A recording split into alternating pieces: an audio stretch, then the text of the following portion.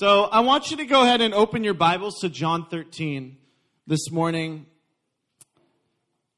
We will be spending the next bulk of the month going through a new series up until kind of the move-up day. If you don't know what that is, that will be on June 10th. That's where if you are, say, for example, a 9th grader, you will now be considered a 10th grader when it comes to youth group as well as youth group activities. But as well on June 3rd, we're going to be having a baccalaureate to celebrate and the seniors as well as a point of prayer and anointing for them. And so up until that time, we're going to be taking just a little bit to look at this topic of messiness and the brokenness of life, which we're just going to call it the Messy series. Can you say messy? Like Lionel Messi. Messy series. Say it one more time. Messy. And I would just say that this is something myself and others have been looking forward to, even though it's going to be only for the next 4 to 5 weeks. We've been looking forward to talking a lot about this idea that God is someone who isn't afraid of our mess and he's not afraid of our brokenness, but God actually delights and he takes great joy in entering into the places that maybe you feel dirty or are struggling with the most in your own faith. And I just want you guys to understand as well, because a series like this could be misinterpreted, that this isn't a series to talk about all the difficult things about your life so that you feel ashamed of yourself, that you fall short. That's not our heart by any means necessary. But actually, in fact, it's to talk about those things and where Jesus is in the midst of them.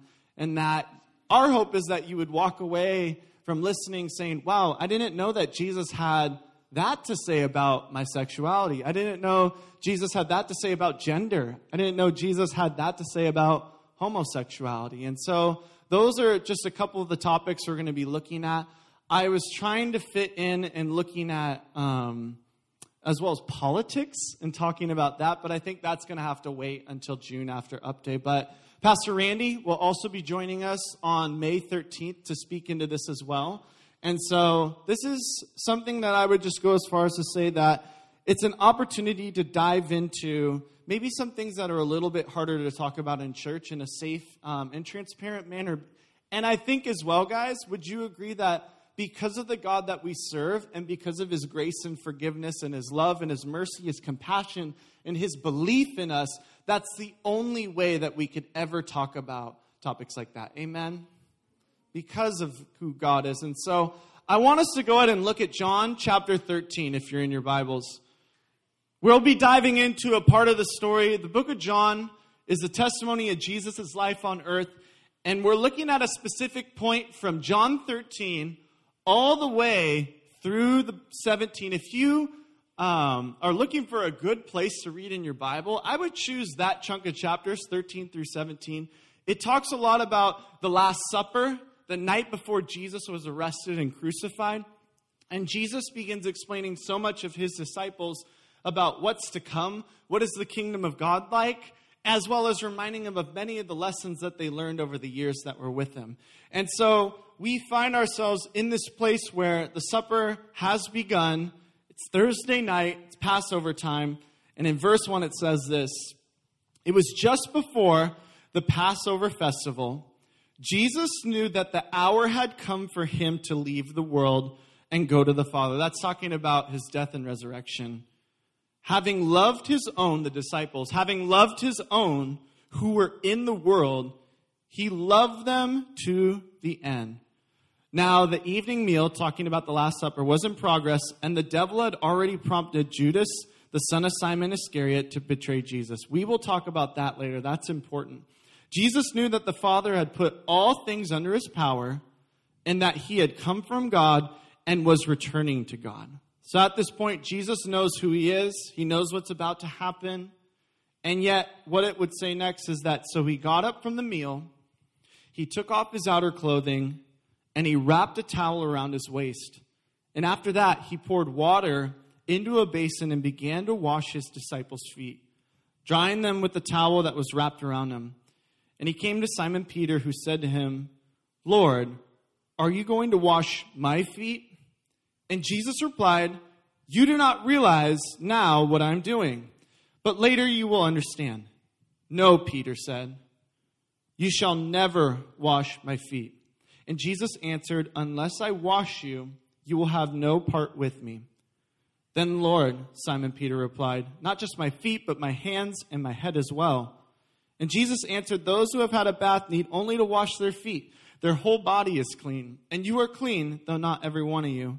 For he knew who was going to betray him, and that's why he said not everyone was clean. Now, when he had finished washing their feet, he put on his clothes again and returned to his place.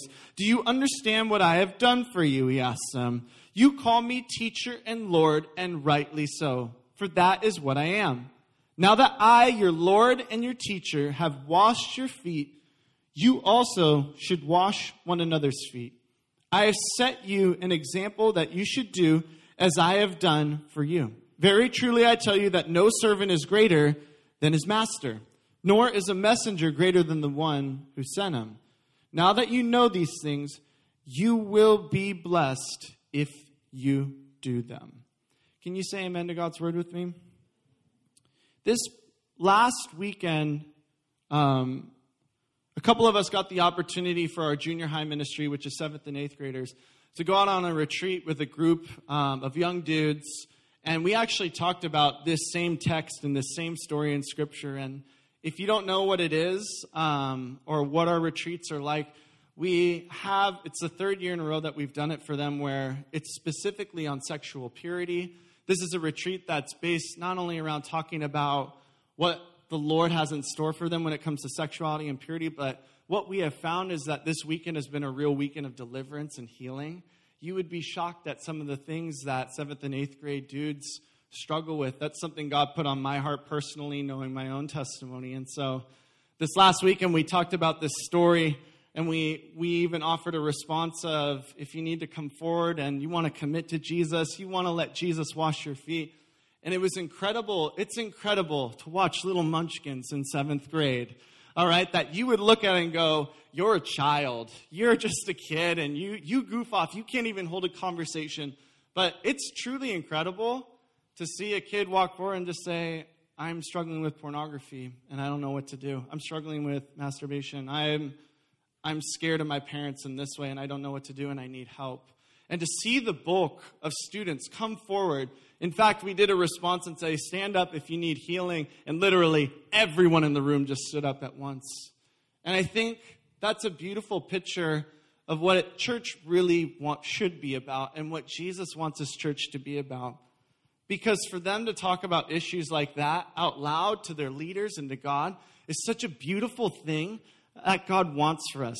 Which is funny, because the last place that you thought you could open up about difficult things, it's oftentimes the most important things to God regarding your own faith. The last place you thought you could talk about that is often the very first place that Jesus actually wants to be in regards to your faith and your life. You know that Jesus has a heart and a passion for going to the most disgusting parts of our lives because he loves us. Say the word because. Because he loves us. Have you ever thought about that maybe for just a quick minute? That maybe Jesus actually wants to go to those places in your life? It's interesting looking at this story. It says that Jesus knew who he was. Here he is at the Last Supper at an important part with his disciples. And yet, what it would say is that he loved his own to the very end, and that he wanted to show the full extent of his love. Now, pause and follow me for a quick second. Boys in the back, thank you. Follow me for a quick second. Jesus is wanting to express his love to them. What follows next is really important, learning about how God loves people. So if you want to know what love looks like, look at what he does next. He doesn't make his disciples serve him, but in fact, Jesus changes his outer garment. He takes off the rabbi's garment and he puts on a servant's garment. So he looks different. He fills a basin and he begins washing the feet of his disciples. They didn't have shoes in those days, and so washing feet was a common thing, but it was also a common thing for servants to do of the house. That you would wash my disgusting feet of the dirt and everything that comes with walking through it. And yet Jesus would choose that of all things to show us how much that he loves us. In fact, many of you guys know the story of the Exodus. If you don't know what it is, it's a story of when God used Moses to deliver the Israelites out of Egypt. And he delivered them, and he gave them the law. He gave them, this is how you're going to live righteously before me. And in fact, he said this to the priests, the people who were ministering on behalf of that day. When you enter into my presence, when you enter into the tabernacle, he says, you need to wash your feet. Otherwise, you'll be guilty before me. And so it says that if you want to not only enter my presence, but minister before me, that it's important that you wash your feet. So the people of the day would have very much known this, as well as, could you imagine what Jesus was thinking during that day as he was washing their own feet, that I'm cleansing you so you can enter into my presence. But not only that, I'm washing your feet so that you can minister on my behalf. See, God is someone who wants to wash us and cleanse us and go for the dirtiest places on our body so that we can not only enter his presence, but that we could minister to other people. Amen. This morning, I just want 3 simple points as we give a general overview. I think when you dive into topics like that, I think it's good to have a little bit of preface and introduction to be able to prepare your heart and how you'll receive. Everybody say how. How you receive things will determine very much what you receive from it. And so I just want to talk about 3 simple points this morning. The first one is this. Our mess is the very thing that Jesus loves the most. Say the word most. Jesus, it isn't a moderate thing. It isn't the least thing. It isn't the thing that he has to do. But actually, God thrives on getting into the messiest places of our lives. God thrives on getting into the places that we feel most inept, that we feel like is the very thing that keeps us out of heaven. Is that interesting to think about? Jesus was someone who lived for it and came to earth for that mess. Jesus didn't come to earth because earth was clean. Amen? Jesus came to earth because it was a complete and utter mess and it needed a Savior, and Jesus fit the bill. That's why Jesus went for the tax collectors of the day. That's why Jesus would go out of his way to go talk to a Samaritan woman by the well who had 5 husbands. That's why Jesus would stop and hang out with lepers. That's why Jesus would go to the house of Zacchaeus, the chief tax collector, and the multitude of things that Jesus did. It's a reflection of God's own heart that he is looking for the places that are truly broken and that he wants to be a part of it. It's so funny. I know that maybe some of you have thought this before in your life. How many of you have ever, for once in your life, you don't need to raise your hand or anything, but thought, if people knew what I thought deep down or what I struggle with, that they would reject me. They would think that something is wrong with me. Ever thought that before in your life? Definitely. Been there with you. Maybe you're thinking that right now. Maybe that's something that's creating a fear or even a wall from you opening up to God because you're afraid that if God really knew what was going on, or your friends that are here for you and want to see you living fully in Jesus, if they really knew, they'd reject me. They'd think I'm weird. They'd think less of me. What if they thought more of you because you were bold and integrous enough and humble enough to say, this is what's kind of going on in my life? See, Jesus sets a precedent and an example for our lives that he's someone who actually wants to be a part of it. I thrive off of this. This is what I want when I get to be a part of you. In fact, there's a story in the Bible in Matthew chapter 9. And it says that, you can just follow along or take notes. It's Matthew 9 through 13. It says, as Jesus went on from there, talking about his ministry, he saw a man named Matthew, referring to the very author of this book. But this is before he was following Jesus, sitting at a tax collector's booth, which was one of the most wicked professions of the day. Follow me, he told him. Jesus did. And Matthew got up and followed him. Now, while Jesus was having dinner at Matthew's house, many tax collectors and sinners came and ate with him and his disciples. Now, when the religious leaders of the day saw this, they asked his disciples, why does your teacher eat with tax collectors and sinners? And on hearing this, Jesus said, it is not the healthy who need a doctor, but the sick. But go and learn what this means. I desire mercy, not sacrifice. For I have not come to call the righteous, but sinners. Jesus calls Matthew, and Matthew does something interesting. I admire him for this, and I want to be like Matthew in this way. See, Jesus is calling all of us. Jesus is walking to us. First of all, Jesus goes to Matthew while he's practicing his wicked profession. He's not waiting for Matthew to find him. Jesus goes to him, and he says, follow me. Just follow me. That's all I got for you. I have no criticisms about your life, even though I could. He just says, follow me, and you'll get out of whatever you're in. And Matthew does something. Not only does he follow him, but Matthew has the boldness and the courage to say, I found Jesus today, and now I want him to enter into every part of my life. So Matthew, a tax collector, and if you thought that was a bad profession, wait till you see his community. Amen? And what he says is that he invited him into his house with all of his tax collector friends and literally sitting down and eating. Can you guys picture that with me? Can you picture Jesus, the Son of God, and all of his disciples who are learning to follow him, sitting and sharing a table with some of the most wicked people of the day? What an interesting sight to see. In fact, it was so profound that the Pharisees themselves, the religious leaders, go, what is he doing? And Jesus would reply, actually, it's not the healthy you need a doctor, but the sick. I'm here so people would be healed. So that's why I'm going and sitting at this table. That's why I'm here. See, something about Matthew that I admire is this. I have no problem saying that I'm following Jesus, but where I really struggle with is inviting him into my house. See, following Jesus and saying, all right, I'm going to follow you. I'm going to do what you say, and I'm just going to put my whole past, I'm going to deny everything that's going on in my life. All right, I'm good from this point on.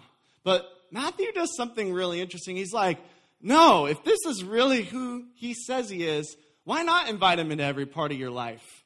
Why not invite him into your past? Why not invite him into your circumstances? Hey, here are my friends that I used to hang out and sin with. Hey, Jesus, I want you to tell me about this. If Matthew was a present-day person today and this was played out, this is what it would look like. Jesus would walk up to him and say, follow me, and he'd be like, great, I want to introduce you to my friends at school who don't know Jesus. Great, tell me about them. Tell me what I should do. Tell me about the way we relate to each other. Tell me about our language that we use with each other. Hey, Jesus, here's my phone. Can you search it? Tell me what you think about how I post stuff. Tell me how you think I interact with people around me. Hey, Jesus, here are my parents. Tell me what you think about that. Tell me how I'm treating them.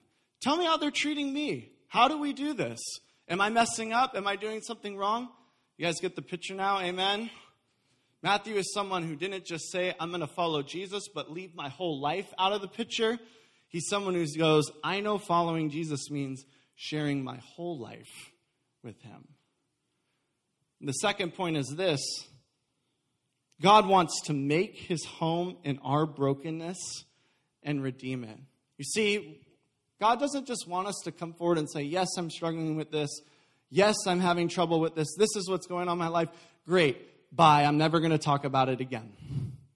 See, that's great that you make that step forward to admit things, and that's an important step forward. But to stop it right there is to miss the very reason that Jesus came in the first place. You see, Jesus actually wants to make his home in our brokenness. Jesus wants to reside in the places where you're presently weak, and he wants to redeem those places in our lives.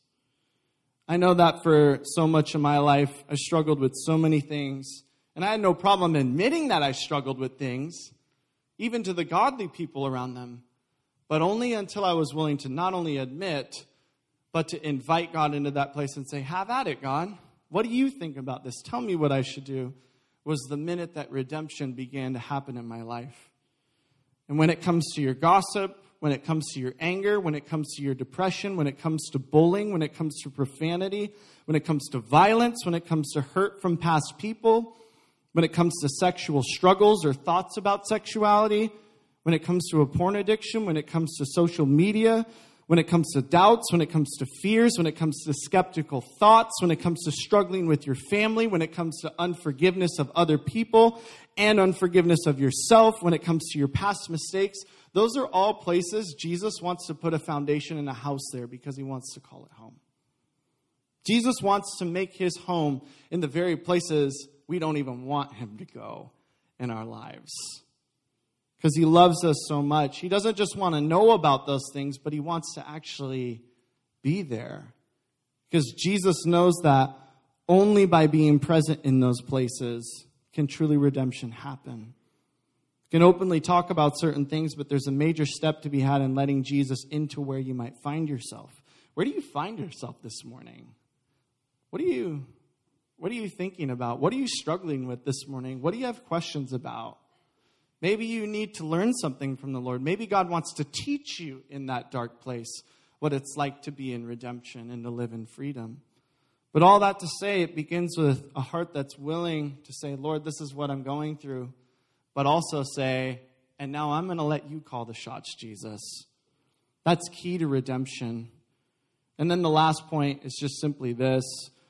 God will only enter our mess if, everybody say if we let him, and he will only redeem us if we let him. I want to show you a picture. How many of you guys have ever watched the show Hoarders? I hate that show. All right, can you put the picture up? That show gives me so much anxiety, amen? I look at that and I just want to clean, all right? And so, if you ever watched it, unfortunately I have at my local dentist, all right, that this is gnarly. And yet, this is how people will live their lives. And what's funny about the show, I don't know if you've ever watched it, half the show is convincing the person that they need help. That's what's even scarier about the whole thing, amen? That literally the beginning of the episode's like, hi, my name's Janice, and this is my house, and it's great. And it's like, hi, Janice, you need help. And here comes this team in, and they show the devastation of everything, and then they come forward, and it begins the process of convincing and showing that person that there is an unhealthy mess in their life. Which is funny because oftentimes the response is, no, it's fine. This is how I've always lived. This is how I've lived since this moment happened in my life. Why would I need to change anything? And so it's not necessarily a willingness as much as it is struggling with their own heart. Because here's what I know about God and I know about myself. There are some things I'm very willing to tell God and share with God. Amen? There are some things in my life I'm not really that willing to share with God. It's a little bit harder to go, there's no problem with that, God. Why are you pointing to that in my life? And in the same way, oftentimes in our own lives, we go, God, why are you pointing to that? I think that's fine. And Jesus goes, well, you think that's fine. But actually, that's that. Can you keep that picture up, Angela? That's what it looks like. And what's interesting is that the process begins of taking stuff out. And the people oftentimes are like, no, I need that. No, I need that. Wait, don't take that away. And the person's like, you can live without it. And it will be healthy if you do. And it pictures what it looks like in our own lives when we say, God, why are you removing that? God, why are you taking that and replacing that in my own life? God, why are you changing the way I talk? God, why are you changing the way I'm treating people?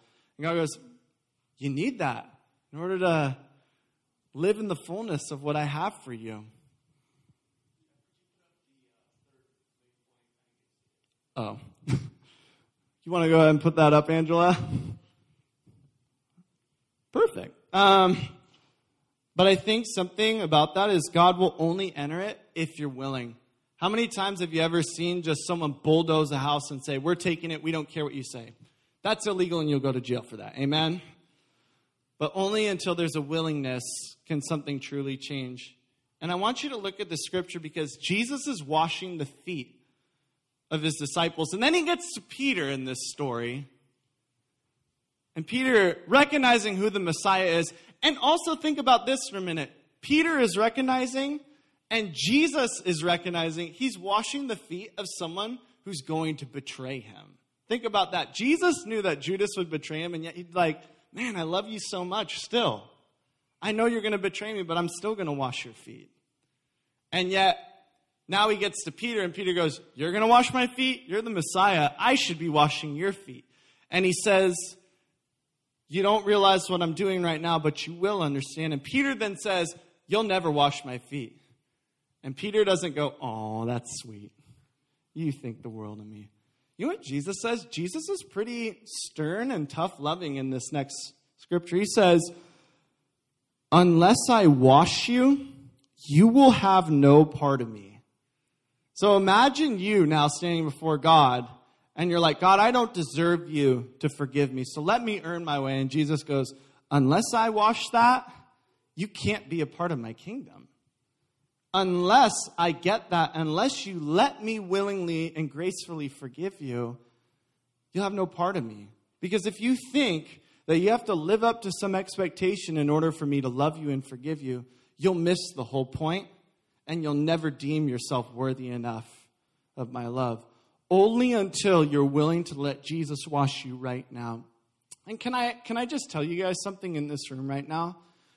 You know that God loves you right now, even with all of your brokenness and all of your darkest thoughts and past mistakes and present weaknesses. You know God loves you right now in it. Yes, God wants you to grow and he wants you to live in freedom in those things. And some of those things take real time and real life to happen and real learning. But did you know that God loves you right now? And so to say that, well, I think God's mad at me, is completely the opposite of what God really thinks. And only until you can land on that can you truly be open enough to say, God, I'm going to give you the messiest parts of my life because I know you love me right now. Can you say right now with me? Only until.